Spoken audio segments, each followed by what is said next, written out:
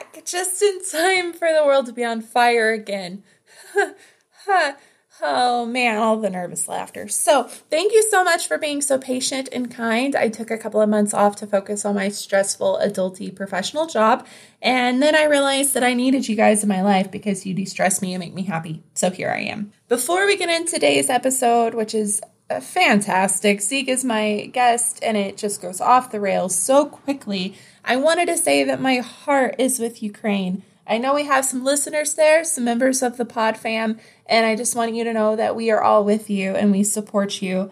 There is a thread in the Facebook Speakeasy group right now of ways we can help Ukraine, whether it be donating or purchasing from businesses that are donating proceeds. Even the tiniest thing of making sure you're using the Ukrainian pronunciation and not the Russian ones. Just any way we can possibly help. Things are scary. I know a lot of us are anxious and feel overwhelmed. So I hope that this hour of just complete debauchery can take your mind off things. We did record this a month ago and we were blissfully unaware what was about to happen. But I hope that we can bring a little smile to your face today and just know that my heart is with everyone and I hope everyone is doing okay. Be sure to take a deep breath, unclench that jaw, and take care of yourself, my friends. Okay, take it away, Pasquina and Zeke.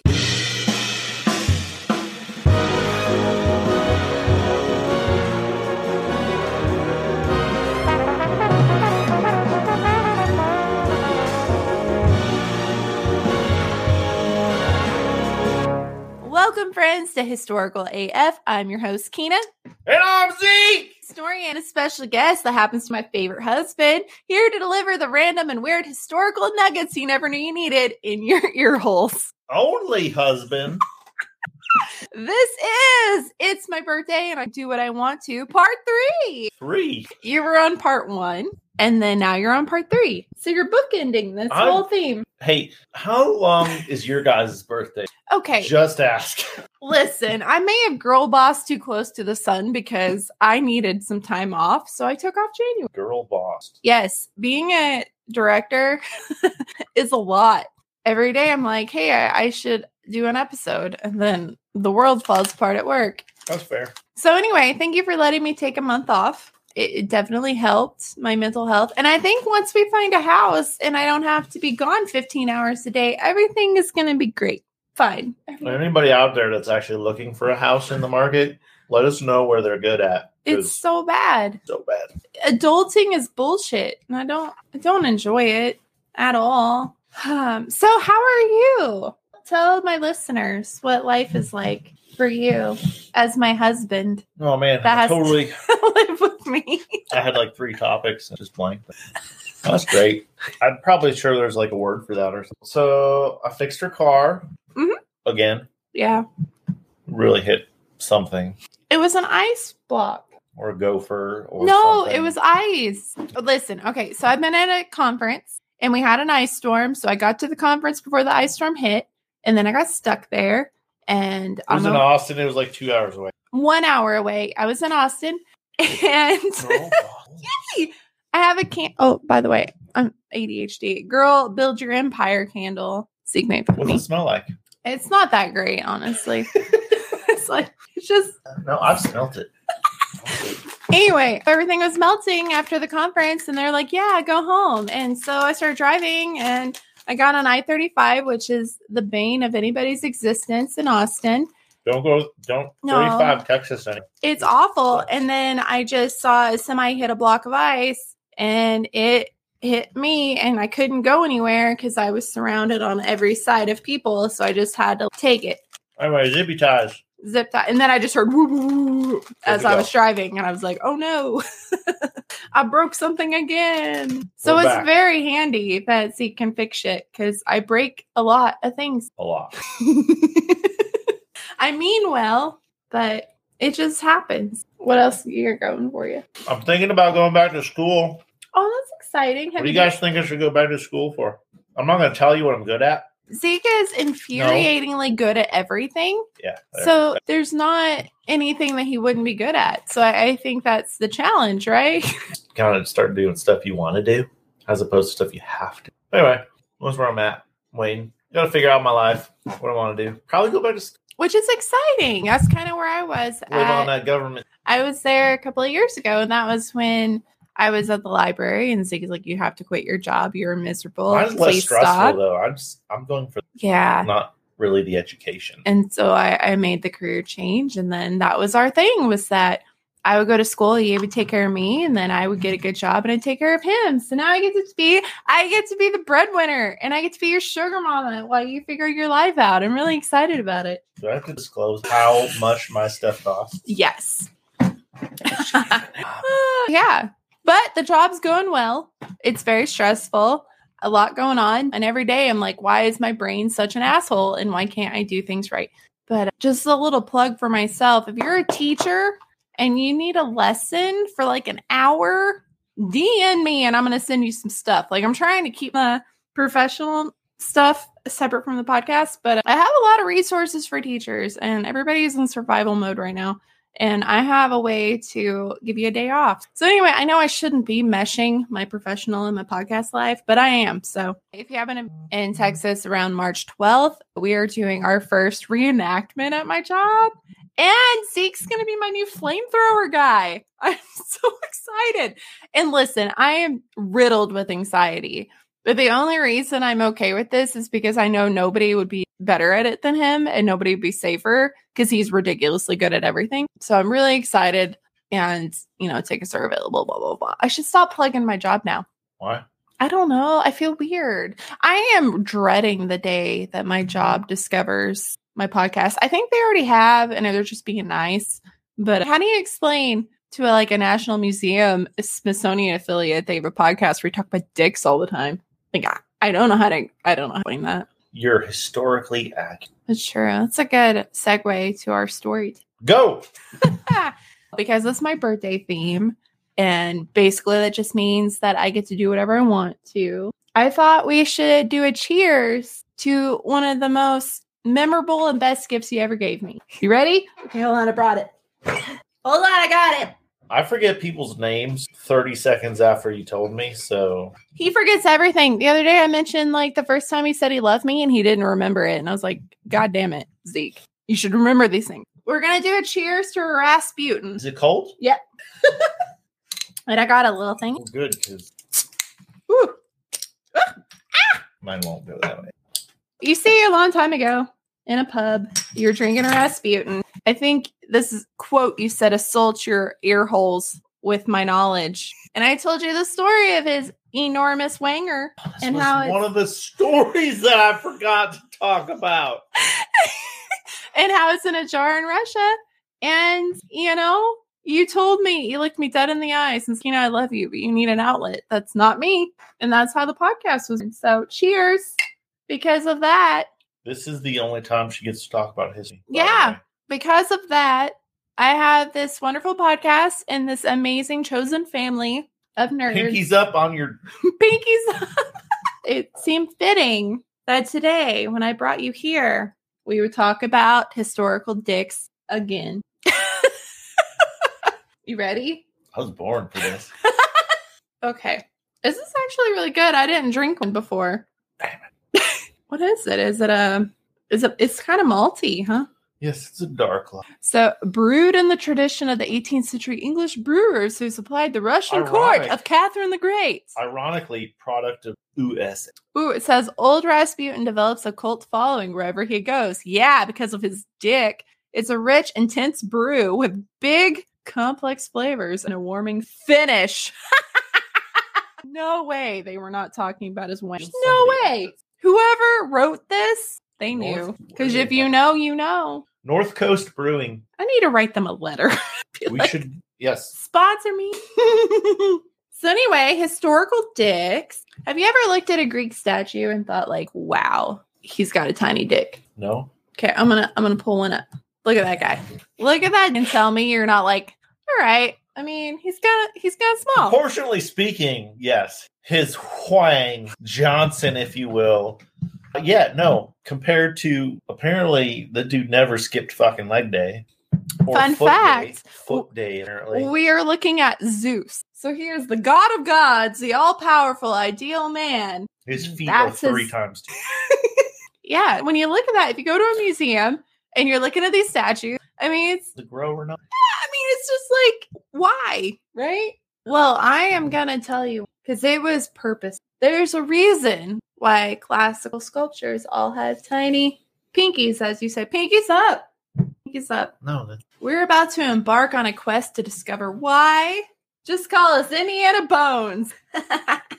Get it? don't be doing Indiana Jones. If the size of the classical knob goblin is any indication, the ancient Greeks truly thought all good things came in small, sometimes really small packages. I used a lot of penis puns. Buckle up, babe. Oh, Joe.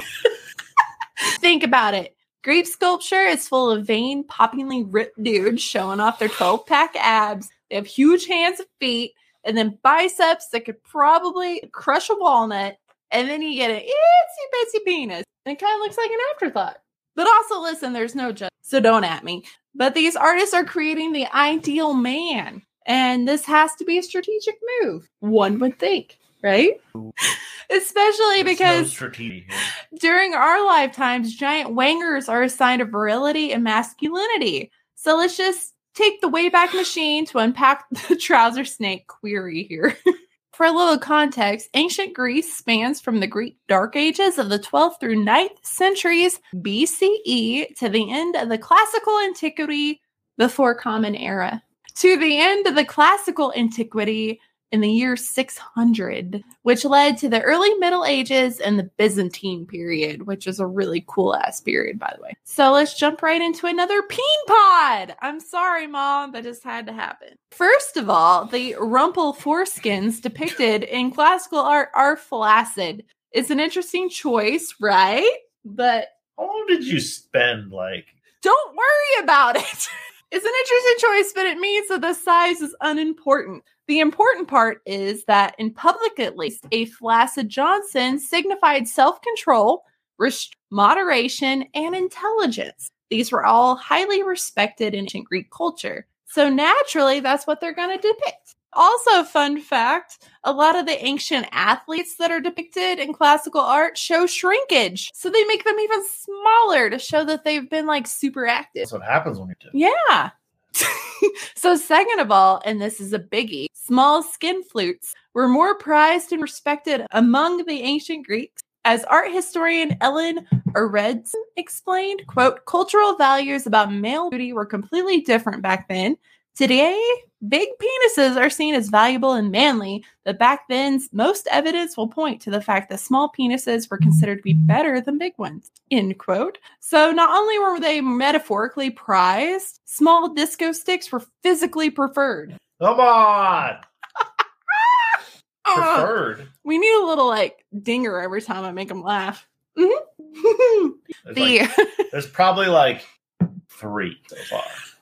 So the playwright Aristophanes offered a big clue in his play The Clouds. It was written around 420 CE.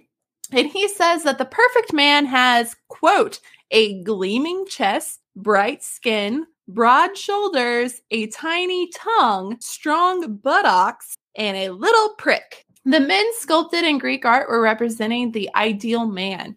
This was a fella who would ooze characteristics like rational, intellectual, authoritative, and coolly logical. He may still get it and have lots of sex, but that would be unrelated to his wiener size, and he'd be sure to show that he wasn't distracted by lust. So this is like the episode talking about dicks, but dicks aren't important about anything? This is the one instance, I think, that we can talk about how the size really doesn't matter.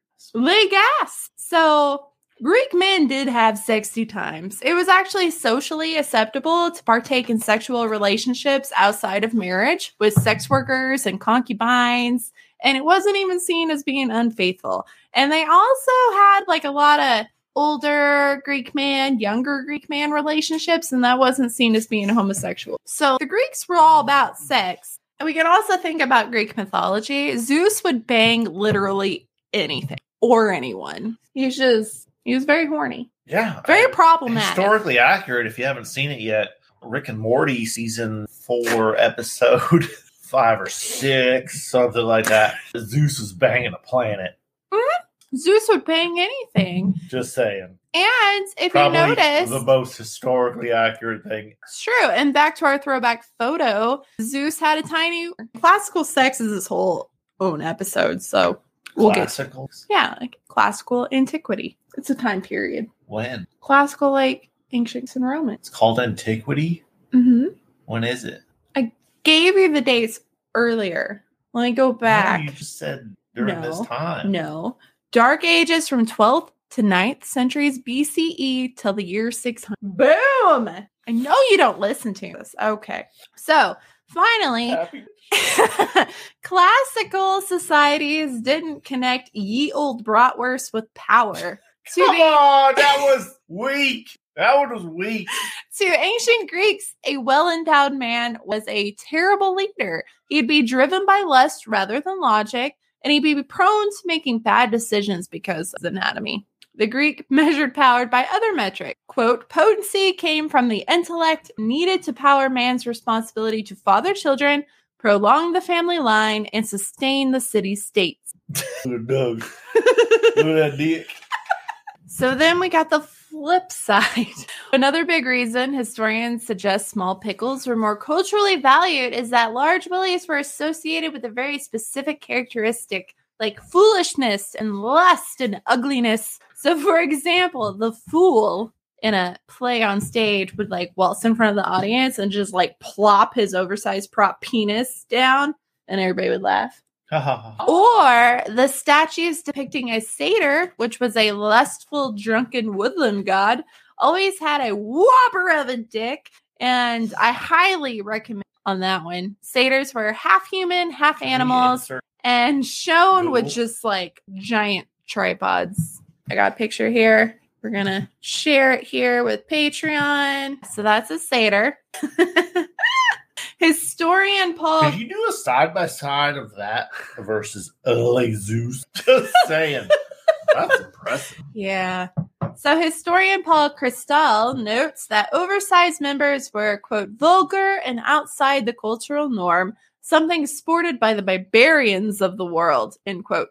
And they were not only associated with a lack of civilization, but they were associated with a lack of humanity as well. Side note, I recently heard that Willem Dafoe has such a large donker, they had to give him a prosthetic to make it smaller in a movie because it scared people. I know. I mean, like nothing about that shocked me, but I was like, all right, that makes sense. I don't know what's more disturbing, the tail or the dingle dangle. That's not dingle dangle. Oh yeah, the satyr has a tail, not Willem Dafoe. Wait, you guys can't see that? Oh, Patreon can, but the listeners can't. That's why you should be a Patreon. Patreon. Anyway. What? Like I mentioned before, Zeus would have had a smaller package, but say Priapus would have had a larger-than-life man. He also happened to carry a curse which made him ugly and impotent, and he was looked down upon because he was a lusty bastard, which I kind of find comical because Zeus totally a lusty bastard, but nobody seemed to care about it. Get in where you fit in, I guess. And sculpted villainy was also presented through one key physical feature, and if you guessed a larger and sometimes erect penis, you would be correct. I have that photo as well. You are welcome. So the Greeks would also depict their enemies like the Egyptians seen here on Patreon with huge, and that was to insult them. So, I mean, it did not age well, but I mean, that's what they did. It is very large. It's not subtle. So to sum it up, if you had a large donger, you would be the exact opposite of the classical ideal man, and you would be shunned. So classical art also really formed the foundation for Western art. So that's why you see this trend kind of pop up all over the place. Michelangelo revived classical beauty standards during the Renaissance, which is pretty apparent with the statue of David, if you've seen that guy. So it's not surprising. Medium dingle. I mean, it was pretty small. And also circumcised, which David was Jewish. So Riddle me that, Batman. The Renaissance trained copying Greek art, so that's why you see that a lot. And then it kind of transferred into medieval art and all that. But anyway, that is why the Greeks had tiny twigs and berries. It's because they thought that it made them smarter and less lustful. Really, you left that. I did not say friends. You know, our society is very opposite, so it'd be easy to wonder what the hell's going on. Is it though, or is it a perception, right? It's a perception, of course. So the perception of big dingle dangles, freezing berries and stuff. But I mean, you also have to think that the Greeks always presented these statues.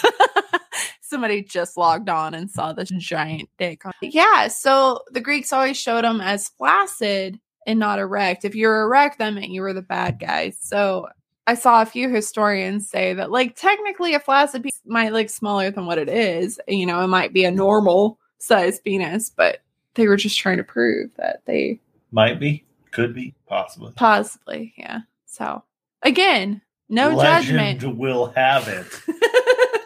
The flaccid pointer. So I think it was just an interesting little thing to dive into. Because, I mean, you can't say that you don't go to music, huh? Why? Anyway, we're going to take a hard turn into the next. Are you ready for it? Wait, what do you mean the next? I have 2 stories for you today. Oh. Do you have any guesses what my next one could be? I feel it should be equal and opposite. However, I assume it is not. This is something else I love and you love, possibly more than me. Yes. He got that. So we're going to shift from pocket rockets to our beloved firstborn, the Ruger dog. Woo! Ruger. He is one of the loves of my life, and I believe that if there was an apocalypse, Zeke would eat me first before he ate Ruger, and I'm okay with that because damn straight. So Ruger, yeah, there you are, baby. Ruger's gonna hang out with us while we talk about the history of your people. Look, people, his people. We're gonna talk about the history of boxer dogs, and it's not that I don't love Murray. I don't know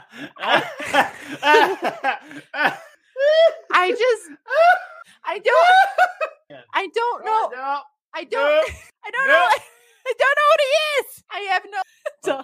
Okay. So according to Milo Denlinger, who wrote The Complete Boxer in 1948, quote, as far back as the time of ancient Assyrians, that's about 2000 E, by the way, a strain of dogs with powerful builds, heavy heads, and great courage were bred and wore. Ruger does have a heavy. He's very courageous.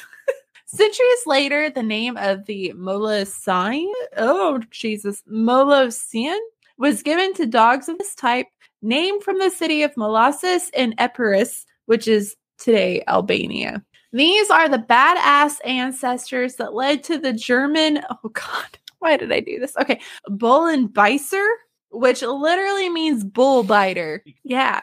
This good boy was descended from mastiffs and the Old English bulldog. He's literally bred. Snatch. Yes, we're going to get to it. For centuries, these working dogs hunted big game like bears, wild boars, bison, and deer. They were trained to catch and hold on to their prey until their human hunters arrived. Over time, they began to be used by farmers and butchers to guard and drive cattle in slaughterhouses, which I did not know that they were herding dogs too. Fun fact, we can blame Napoleon for this because after the Napoleonic Wars, the estates where all the hunting was happening were broken up. So they were out of a job and they had to go into herding. According to John Wagner's The Boxer, the Bullenbeißer of this time was widely used as a guard dog, displaying great menacing substance, big bones, and iron.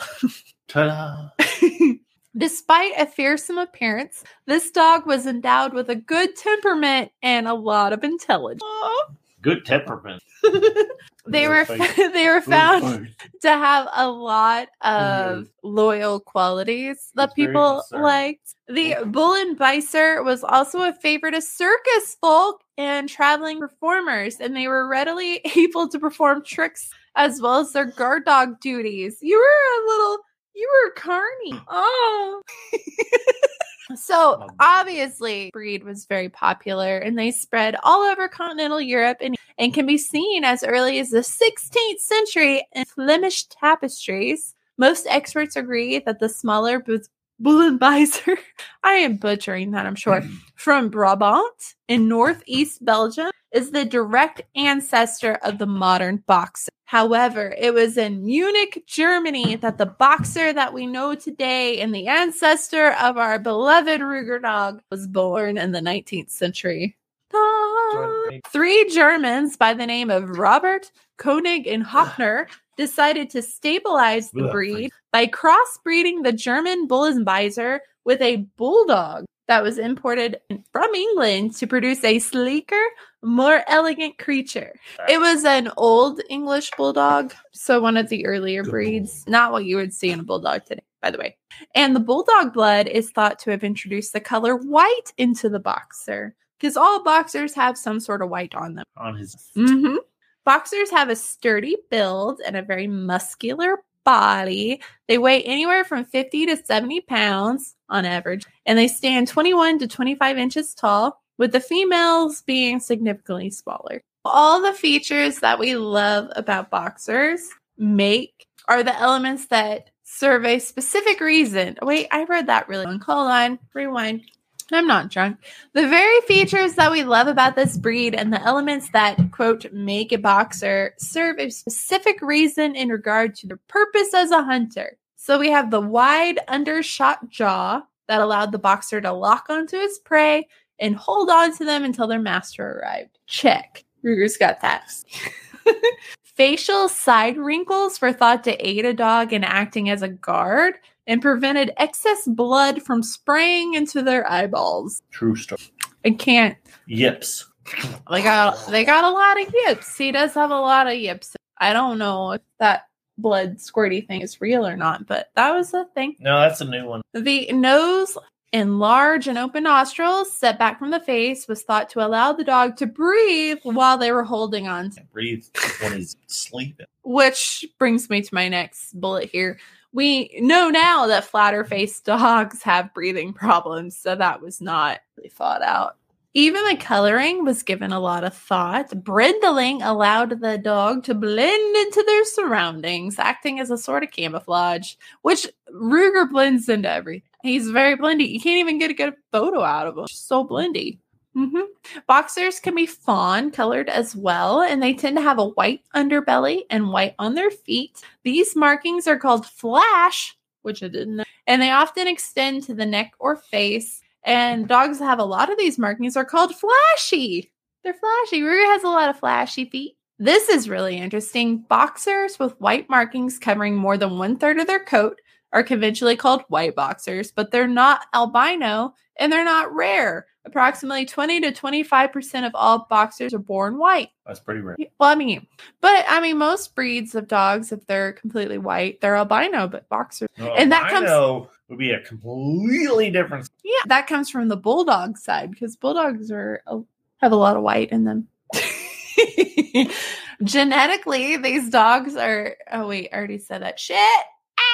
Like fair-skinned humans, white boxers also have a higher risk of sunburn. It's true. Mm-hmm.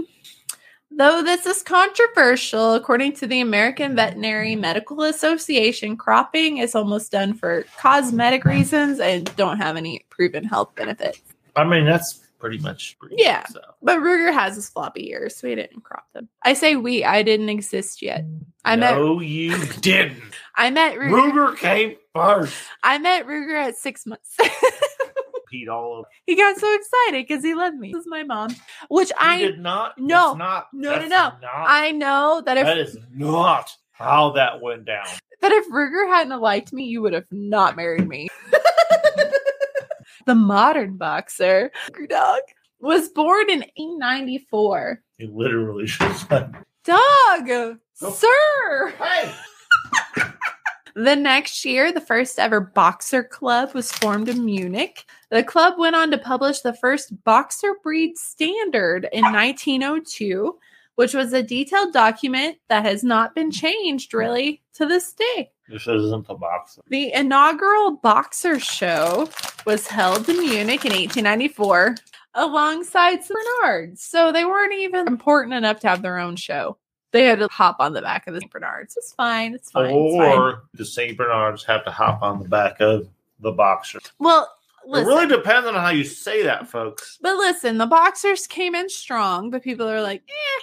But like, they've held on as one of the most popular breeds all time since then. So the American Kennel Club, the AKC, registered the first boxer in 1904 and recognized the first boxer champion, Dom Vonk Dom, in 1915. It's very German. So where did the name come from? No one knows. But the top guesses is that it pulled from the Bullenbeißer, and they noticed boxers like to box. So they were like, we should call them boxers. Or the third theory is that it comes from the word Boxel, German, and it was associated with their slaughterhouse days. What does boxer have to do with slaughterhouse days? Okay. I don't understand. He wasn't listening. Explain, historian. I mentioned it. Boxer dogs were original ancestors of the Bullenbeißen, who were the hunters. But then whenever the Napoleonic Wars happened, they didn't have the room to go hunting. So they used those dogs to herd and also guard slaughterhouses.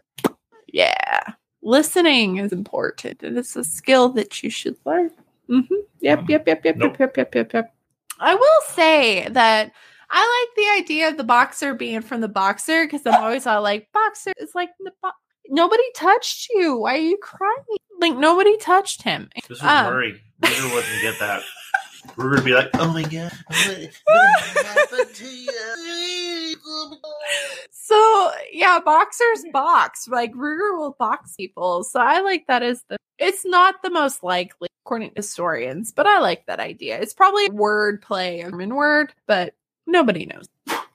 So, boxers, well, somebody's dead, whoever's. So, we don't know. Henceforth, historians are all dead.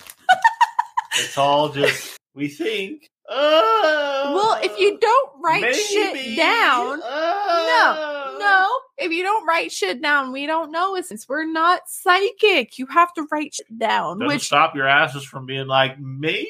The theorizing. So boxers were a huge hit, obviously. Like, why wouldn't they? And they soon spread across Europe as a jack of all trades, kind of working dog. Like their ancestors, they were still used for bull baiting, cart pulling, livestock herding, hunting huge animals like boars and bison. And unfortunately, there were some dog fighting in there because people fucking suck. Or that was the time. But people suck. Like, who gets enjoyment? No. If we were living 200 years ago and people are still dog fighting, my heart would still hurt at a poor pupper crying. Don't tell me it wouldn't. Bullshit. I would still not like it. Nope. So around 1903, the first boxers were imported to the United States when World War I broke out. Boxers were one of the first dogs enlisted into the military, serving as messenger dogs, carrying packs, and acting as attack and guard dogs. Number one. They also worked really hard in World War II. One source says the boxers transported communication wires wearing spools of wire that unwound as the dog ran from limits on the battlefield. So, listen, my job, I do an outpost, which is a 15-minute program on communication. 15? Yeah. And 15? Now... That's all you can... Yeah, 15 minutes. And so... I want to incorporate Ruger Dog into my communications program, and I want to put a little spool of wire on him, and I want to make him run. Down for this. I haven't. Don't see how it's going to happen. I know Ruger Dog. I haven't. But I'm down for this. Like, I was going to text my living history guy and be like, okay, this is what's going to happen. And then I'm like, it's Sunday. He's not at work. So tomorrow while he's working, be like, hey, I just found out the boxers did communication in World War II. We're going to incorporate that. Except, and because I'm the director, it's going to happen. But unfortunately, Ruger is all like, touch my butt more than I'm a working dog. It will just be a giant mess. Food or butt touch. So I don't see how this is going to go well, but I really want to bring him to my communication program. Where was I at? Oh, we were back to spoil the walk. Okay. So boxers started becoming really popular in the United States in the 1940s when soldiers were coming home from World War II and then brought their little boxer mascots home with them. Through them, the breed was introduced to more people and they became a favorite as a companion animal, show dog and guard dog. Ugh, it's so true. Boxers are the best dogs ever. Like, the little boxer dog is the least of the problematic children that I have. Least? Yeah. Zero problem. Zero, because Doug is like murdering people or animal. Doug is murdering. He might be killing people. I don't even know at this point. He just shows up covered in blood. And then Murray's like so intently focused on the neighbor dog that he has busted through like 3 wood panels of her fence to get through there. He's just a monster. Anyway, Murray is just, he's got a lot of anxiety and issues, but Ruru is so chill. Like, all he wants is you to touch his butt and scratch his hips, and he doesn't care. So, I love boxers. They're incredible. Anyway, what was I talking about? Oh, hi, Murray. Mom was just talking about how she doesn't view. I do love you, Murray. I love you so much, but you're just like a lot more work. Okay, so Dog. We're talking about boxer dogs. Doesn't matter what dog. In the United States. So 4 dogs in particular are considered the foundation of the American boxer. So they've even been nicknamed the 4 horsemen of boxerdom. The first was Sigurd, S-I-G-U-R-D, Sigurd. Born in Germany in 1929, 10 of his puppies were imported to America and became champions, or they were the I